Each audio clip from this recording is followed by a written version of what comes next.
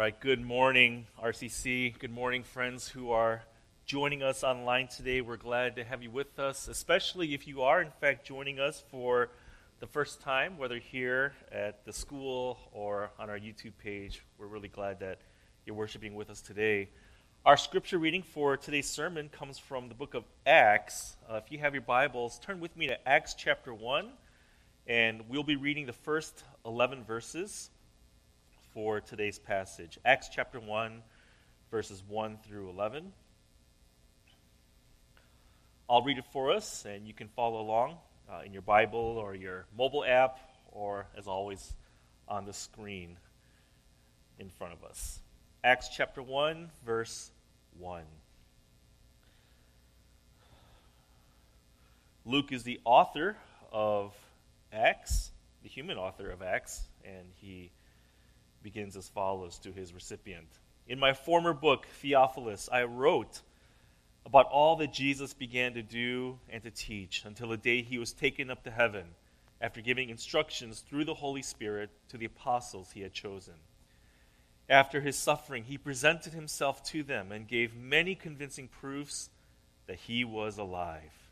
He appeared to them over a period of 40 days and spoke about the kingdom of God. On one occasion, while he was eating with them, he gave them this command: do not leave Jerusalem, but wait for the gift my Father promised, which you have heard me speak about. For John baptized with water, but in a few days you will be baptized with the Holy Spirit. Then they gathered around him and asked him, Lord, are you at this time going to restore the kingdom to Israel?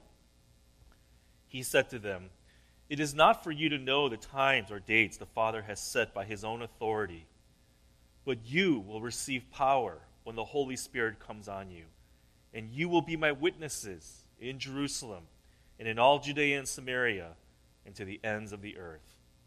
After he had said this, he was taken up before their very eyes, and a cloud hid him from their sight. They were looking intently up into the sky as he was going, when suddenly 2 men dressed in white stood beside them. Men of Galilee, they said, why do you stand here looking into the sky? This same Jesus who has been taken from you into heaven will come back in the same way you have seen him go into heaven. This is the word of the Lord. Let me pray for us. Father, we now ask for your help as we've just read your word.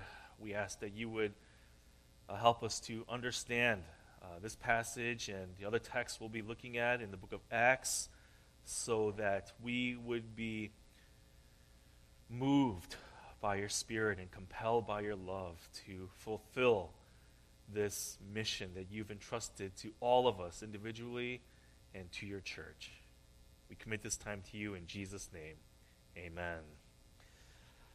If I can begin with a question, have you ever had anyone ask you to do something important, and you felt both the privilege of being chosen, but also the sense of responsibility to do the task well? Yeah, I remember when I was in college, when I was a freshman, the youth pastor of my home church entrusted me with what I thought at the time was an important task. He had just bought a brand new hole-punching machine that he wanted to use to prepare special packets for a retreat that our church was doing on Labor Day weekend. And so he showed me how to line up the paper properly into the hole-punching machine, how to punch the small rectangular holes on the side of each paper, and how to add the plastic binding, with the teeth on each packet. I also still remember vividly to this day how spectacularly I failed in this task. I think I was in a hurry because maybe I was expecting to be assigned this important task, and so knowing myself back then, I probably tried to rush things by putting more paper into the machine than what my youth pastor had showed me. I think I was trying to make like 2 packets at once. Why take twice the time when you can do it in half the time? And to my horror, at some point, I broke the machine, the brand new machine. And I will never forget that experience of having to face my youth pastor and telling him what happened. Now, thankfully, he took it very well. Number one, he didn't make me pay for this brand new machine that I just broken. And number two, he was still willing to assign me other tasks. And I'm pretty sure I took those privileges and responsibilities much more seriously. That's a really silly story, and you probably have a better example of being entrusted with an important task and feeling both the immense privilege and also the grave sense of responsibility. Our healthcare workers and our educators here feel that privilege and responsibility every day. Just to name two of several professions I could offer as further examples. Parents feel that sense of privilege and responsibility every day. And for centuries, Christians have felt a deep sense of privilege and responsibility to carry out an important task assigned by none other than the Lord Jesus himself. And this task has often been known as the church's mission. And this mission goes to the very heart of what Christianity is really all about. Without this mission, the church becomes nothing more than a social club with very little use for our world. And so when this church, when RCC launched back in 2010, we wanted to make sure to include mission as one of our core values. We spent the last few weeks looking at our church's core values. We started by considering first our core value of the Word of God, and then we looked at our core value of worship and biblical governance. Last Sunday, we reflected on our core value of community, and today we'll finish our short series by taking a closer look at the church's local and global mission. If you check out our website, rccnaperville.org, and you click on the About tab at the top of our homepage, you'll see a drop-down menu that offers a link to our core values. And if you click on that link, you'll find this description for our core value of the church's local and global mission. We believe that God will restore our broken world solely through Jesus' finished work on the cross. Genesis 3, 1 Corinthians 15. We are therefore committed to sharing this good news with respect, but without apology. Another vital component of our mission is serving our local and global community. The Bible encourages God's people to seek the peace and prosperity of their city, Jeremiah 29. And we want to follow the examples of Christians who cared for the poor and the marginalized. Acts 2, Galatians 2. Now, I know, in fact, that many of you here, many of you watching, are already engaged on mission in different ways, even during this pandemic. You've built friendships with your neighbors, with your coworkers and your classmates. You've plugged into your community. Some of you have coached sports teams. Some of you are on different committees for your kids' schools. Some of you volunteer for service projects or at your local community centers. And I know for a good number of us, our faithfulness to God's mission, in this season of life at least, comes in the form of staying home to take care of our young kids. Now, these are just a few examples. I know I could name so many more from the different conversations I've had with some of you. And so I'm not here this morning to take us on a guilt trip by addressing this core value today. I actually want to affirm what many of us are already doing as you're engaged on mission. But I also want to give this gentle reminder because I firmly believe that we experience the greatest joy and sense of fulfillment when we sense that we are living out our God-given purpose. That's what we as a leadership have always wanted for our church. We want all of us together to be able to experience the thrill and the joy of growing together as we live out God's purpose for the church. And so this morning, we're going to take a closer look at this core value of the church's local and global mission. And I want to address three topics that are raised by not only our text, but really through the entire book of Acts. And that's going to be the mission scope, the scope of the mission's means, and the third and last, the mission's agents. If I put it another way, I'm going to be addressing questions of where is the mission's scope, and how are we to carry out the mission's means, and who carries out the missions agents. So let's begin with the mission's scope. Here we're going to answer the question of where. Where is this mission to take place? Our passage tells the story of Jesus' return to heaven, or as this event is known by its technical term, his ascension. We actually mention this every time we recite the Apostles' Creed, as we did this morning. On the third day, Jesus rose from the grave. He ascended into heaven, and he sits at the right hand of God the Father Almighty. Now, before he ascended to heaven, Jesus used the final remaining moments he had on earth to give some important instructions to his disciples. In Acts chapter 1, verse 8, he tells them, "But you will receive power when the Holy Spirit comes on you, and you'll be my witnesses in Jerusalem and in all Judea and Samaria and to the ends of the earth."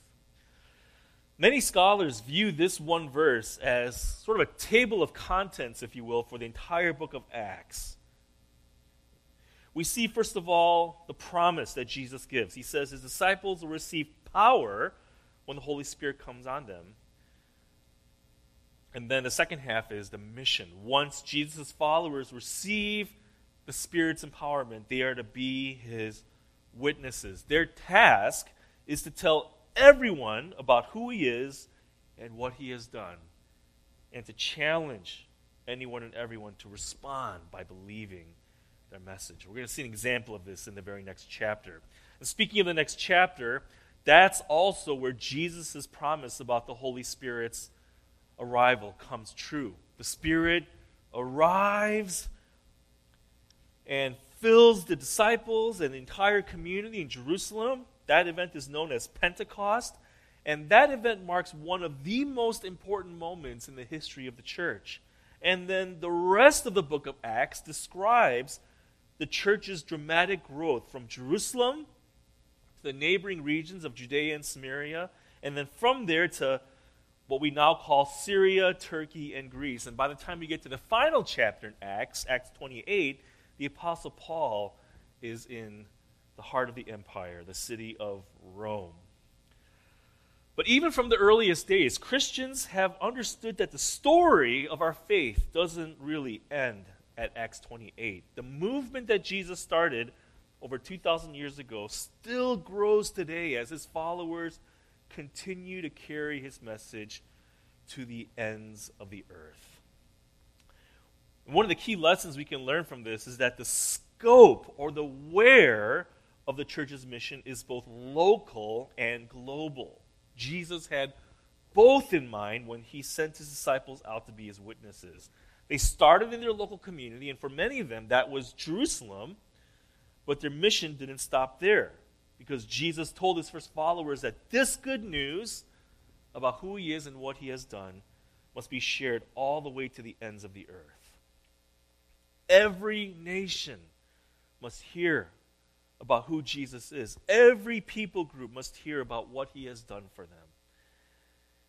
One of the great themes in the book of Acts is that Jesus is an equal opportunity Savior, meaning nobody is to be excluded from his gift of salvation because of his or her ethnicity or racial background or socioeconomic background or what have you. He came to save the entire world, and so the entire world must have the opportunity to at least hear about him.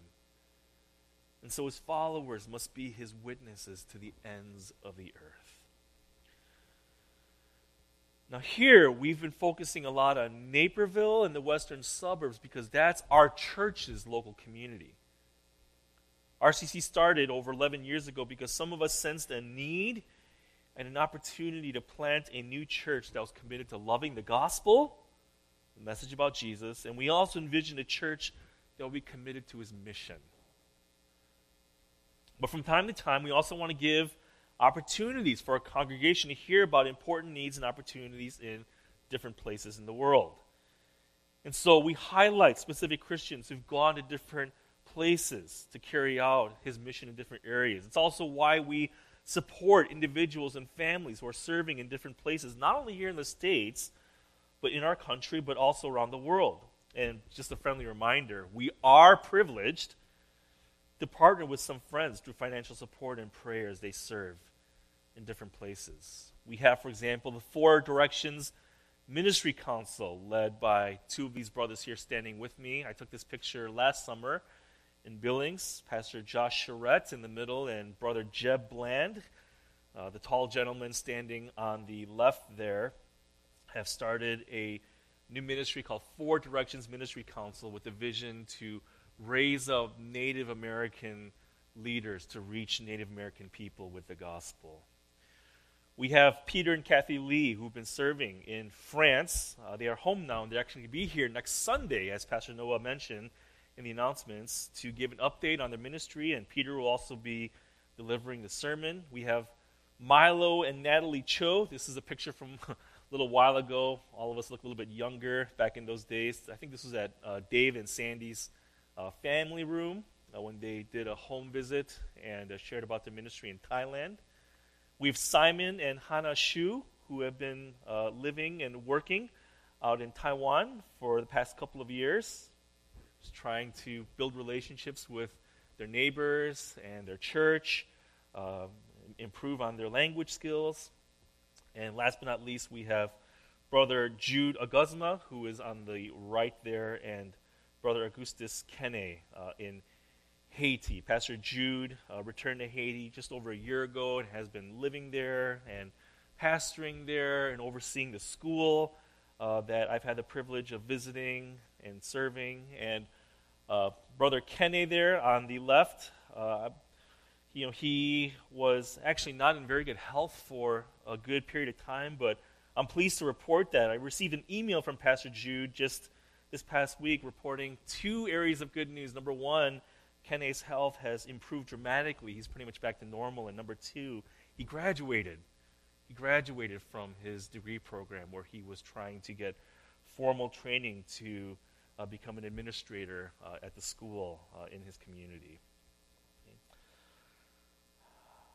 We're thankful for these brothers and sisters who are serving in different areas of the world, trying to fulfill this mission that Jesus has given to his church to be his witnesses to the ends of the earth. And very often, taking the gospel to the ends of the earth, taking the gospel to certain countries and cultures can be really hard work. Many of these friends who choose to go almost always spend substantial time away from their family and friends. They have to learn a new language. They have to learn a new culture.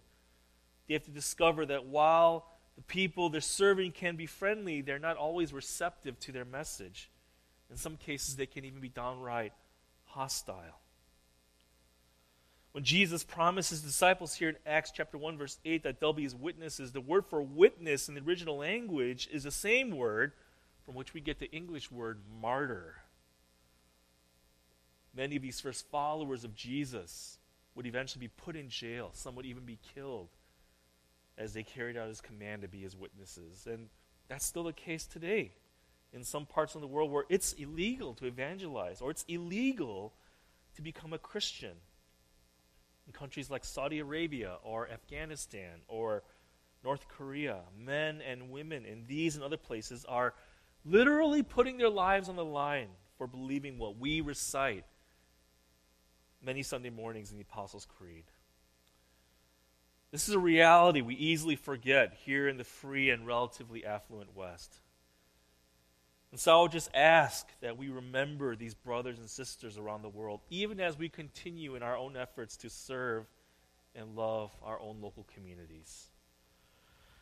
Their labor will carry the gospel to the ends of the earth while we continue to carry out the mission in our own front lines here.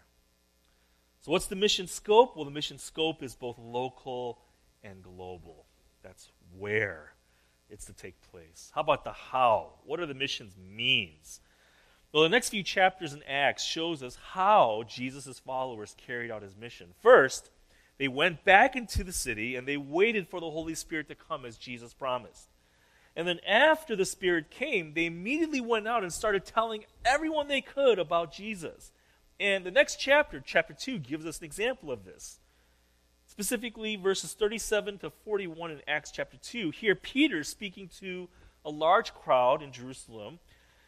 And we can sense that they are deeply affected by what they're hearing as Peter is giving this message. It says, when the people heard this, they were cut to the heart and said to Peter and the other apostles, "Brothers, what shall we do?" Peter replied, "Repent and be baptized, every one of you, in the name of Jesus Christ for the forgiveness of your sins, and you will receive the gift of the Holy Spirit. The promise is for you and your children and for all who are far off, for all whom the Lord our God will call." With many other words, he warned them, and he pleaded with them, "Save yourselves from this corrupt generation." Those who accepted his message were baptized, and about 3,000 were added to their number that day. It's remarkable. 3,000 people become Christians after hearing that speech. And this is a pattern we see again and again as we continue reading the next few chapters in Acts. Christians share the message about Jesus, and the people convert when they hear and accept the message. And one small but important observation I want to make here is that verbal proclamation is an essential part of this mission. If we continue reading Acts, we'll see Jesus' followers sharing the good news about him with their words. And we'll also notice specific details about the gospel that cannot be conveyed apart from words. In verse 38, for example, Peter talks about the need for people to repent and be baptized. He specifically highlights the name of Jesus Christ. He talks about the forgiveness of sins. In other words, this message about Jesus has specific content that must be communicated verbally and understood and accepted. All that requires verbal proclamation. But having said that, verbal proclamation alone, I don't believe accomplishes Jesus' mission. Because right after this speech that Peter delivers to Jerusalem, to the crowd, we find this description of the early Christian community in verses 44 to 47. It says, "All the believers were together and had everything in common. They sold property and possessions to give to anyone who had need. Every day they continued to meet together in the temple courts. They broke bread in their homes and ate together with glad and sincere hearts, praising God and enjoying the favor of all the people. And the Lord added to their number daily those who were being saved." So we see more conversions, and not just through the Christians' verbal proclamation of the message, but also through their generosity, their sharing, their concern for those who were in need. And this is another pattern we encounter as we continue reading through the book of Acts. And this offers for us another important lesson about the church's mission. If the scope or the where is both local and global, then its means or the how are both through word and deed. It wasn't enough for Christians to merely tell people that Jesus loved them. They also demonstrated God's love by doing what they could to meet the material needs of those around them. That was another key part of the church's dramatic growth. I think we have good reason to believe that the earliest Christians continued this commitment to both word and deed in the years following the book of Acts.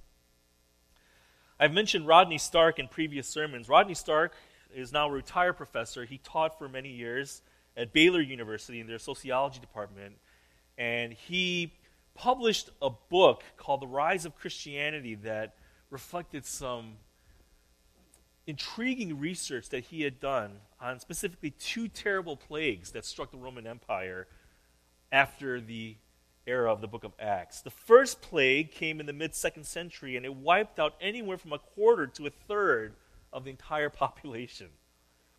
And the next plague arrived about 100 years later, and some estimate that at its peak, about 5,000 people were dying every single day in Rome alone. And some historians have now speculated that these plagues may have in fact been something like smallpox. But Rodney Stark also noted that while these pandemics were tearing their way through the Roman Empire, Christianity actually experienced a dramatic growth. And when he researched some primary sources written from both Christians and non-Christians during that period, he made two startling discoveries. First, he noticed that many people, according to these sources, were fleeing the cities to try to escape the plagues, even if that meant leaving loved ones behind to die. But second, he also noticed that many Christians had decided to stay in the cities to take care of those who were sick, even if that meant catching the disease and dying themselves. And that's what led to Christianity's dramatic growth during those pandemics. You know, the history of the church, if you do your homework, you'll notice a lot of bad examples of believers who did nothing to care for those in need. And in some cases, these believers were actually the perpetrators for terrible social misdeeds like the Crusades and the slave trade. But if we do our homework, we'll also find a few notable shining examples of Christians who stood up against such social evils. Men like William Wilberforce, who were instrumental in abolishing the slave trade. Women like Harriet Tubman and Sojourner Truth. Men like Martin Luther King, all who were key leaders in the movements against slavery and other racial injustices here in America. And even today, among those who are working to fight injustices like human trafficking or who are advocating for refugees and immigrants, many of the most vocal leaders in these efforts are Christians. These friends are exactly the kind of witnesses Jesus intended for his people to offer to his world. They're an encouraging reminder that our mission is carried out through both proclamation and action that ultimately point the way to Jesus, who he is and what he's done, and what he promises for our broken world.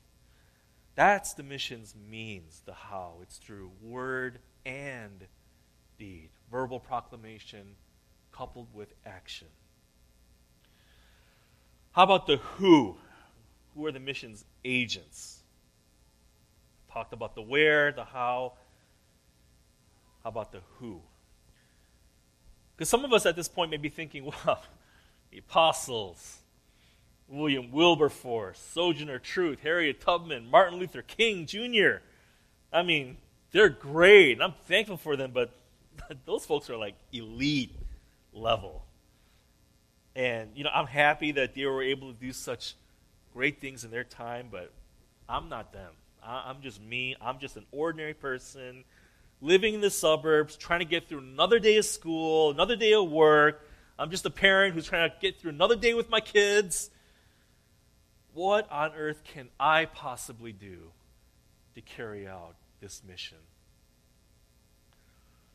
Well, I want to try to encourage us by highlighting one small detail we find later on in the book of Acts. You know, the apostles were the very first church planters in the history of Christianity. Peter himself, we saw, had 3,000 people convert just from one sermon. In just a few decades, their message reached the largest cities in the Roman Empire and saw thousands of conversions along the way.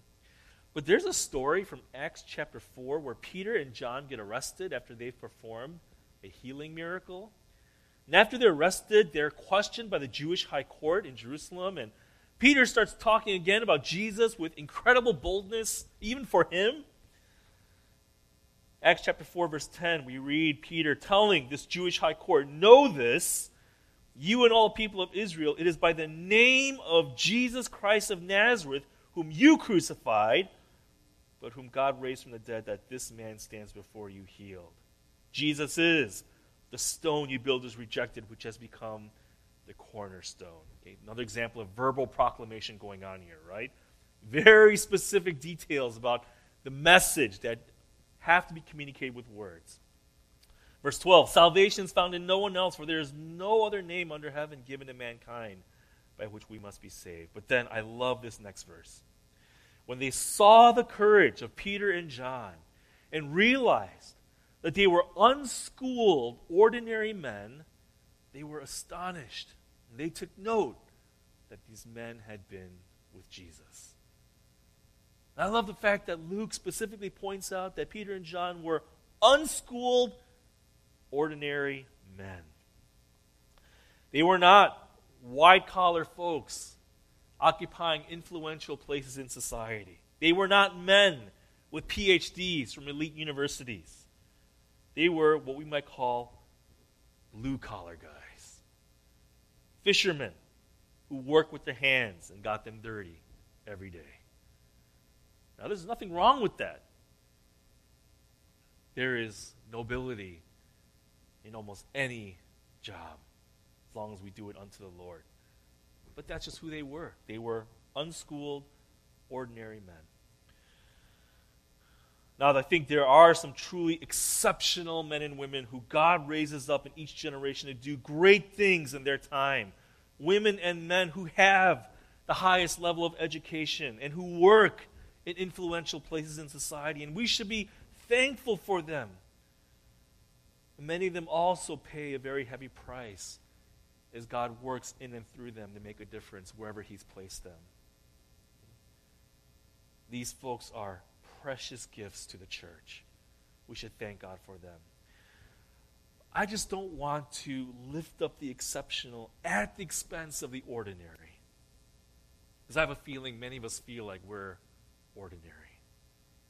And the truth is, so much of God's mission is carried out by ordinary folks who just live each day with a desire to love Jesus and love His people, and who just look for opportunities to be His witnesses through both their words and their deeds. In this book called The Imagined Church, author and church leader Neil Hudson notes that this call to mission is not some elitist form of Christianity. It's just taking seriously the call to follow Jesus in the everyday lives we are already living. And this life is the ordinary life. It is imperative that people are able to own their everyday lives as the arena where God can work in and through them. He goes on and says there are many people sitting in churches up and down the country wondering why they are there. They are committed to Christ and committed to a strong belief in the church, but they just wonder why their two worlds seem so disconnected. To begin to reorient their activities so that they can be envisioned to live a full, whole Christian life is what many people have longed for. Get the feeling many of us can relate to this.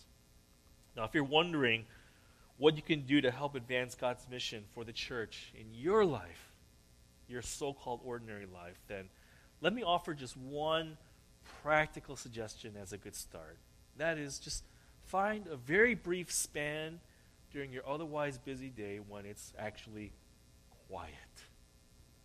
Maybe it's when you're driving or when the kids are down or something like that. You're working out, you're out for a run, out for a walk. Find a brief span, maybe just 5 minutes, and use that span to pray for different things. Pray for our church, pray for our leadership, so we can serve by example and keep this call to mission high on the priority ladder, especially with the significant transition that lies just ahead. Pray for some of the people you know in your neighborhoods, in your schools, in your workplaces. Maybe there's one person or one family that you can pray specifically for just for this week. Just for this week. Pray for them by name. Pray for any challenges that you know they're facing. Pray that maybe God will even give you the opportunity to share His love with this person, with this family, in a very concrete and tangible way. I would encourage you to pray for your city, wherever you may live. Pray for your governing officials. We may not always share their politics, their views. As our elected officials, we may not always agree with decisions they make, but we can still pray that God will give them wisdom to govern wisely and justly. Pray also for the school boards. Many of them have gone through the most difficult season in their service, volunteer service. Pray for our law enforcement officials. Pray for the business owners in your town, for the nonprofit organizations, for the churches.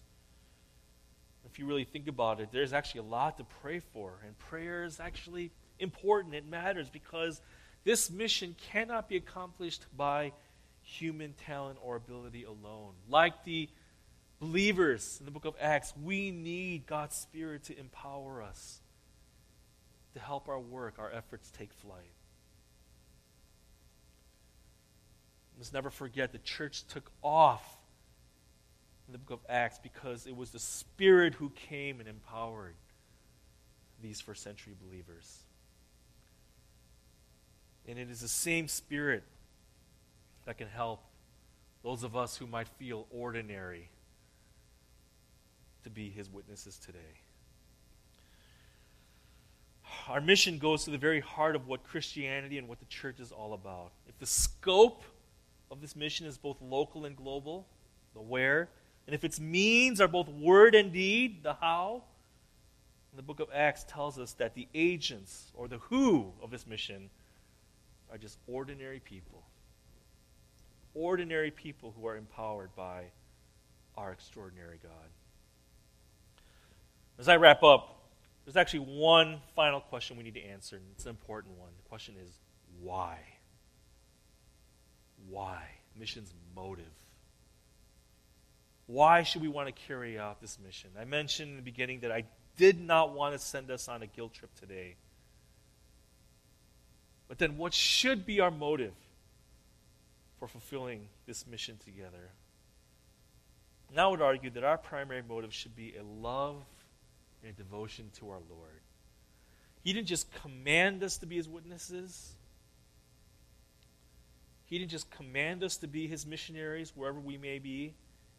He Himself became the first true missionary who came to save us.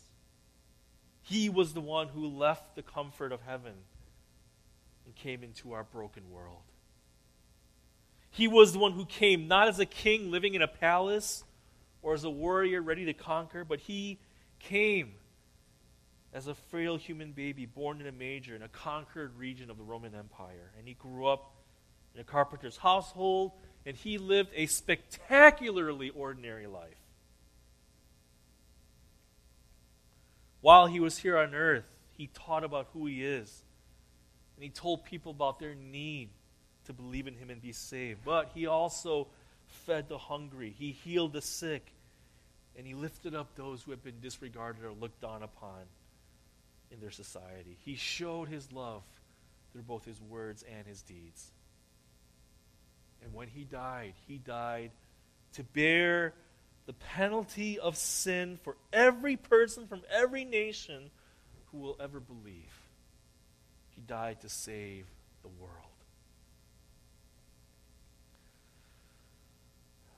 We believe God planted RCC over 11 years ago so that we could be a church that carries out the same mission that the first Christians received back in Acts chapter 1. But we've never wanted to be motivated by guilt or from a sense of duty or obligation. We want rather to be motivated by a deep sense of gratitude to our Savior and for all He's done for us. We want our love for Him to be the fuel for our efforts to be on mission together. If we are looking to renew our commitment to this mission, I don't think there's any better way than remembering our Savior who became the first missionary and saved us through His life, His death, and His resurrection. May our love for Him, more importantly, may His love for us be our greatest motive to carry out His mission together.